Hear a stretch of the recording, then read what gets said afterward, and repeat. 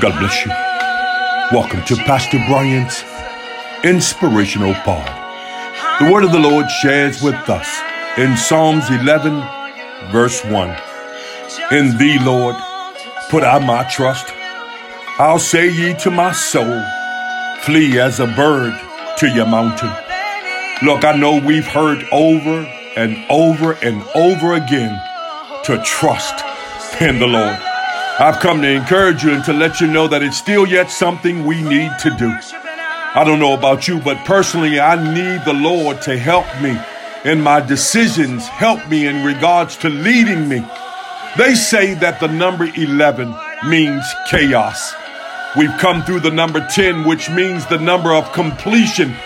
But 11 means chaos or trouble.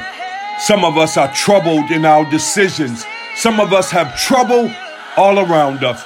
Look, but I've come to encourage you on today to continue to trust in the Lord. The psalmist shares with us that we have to put our trust in God. That regardless and in spite of what we're dealing with, to continue to trust in God. I know it's tough. I know it's hard at times. But look, God will come through. He has never lost a case. He has never failed us yet. He never will fail us.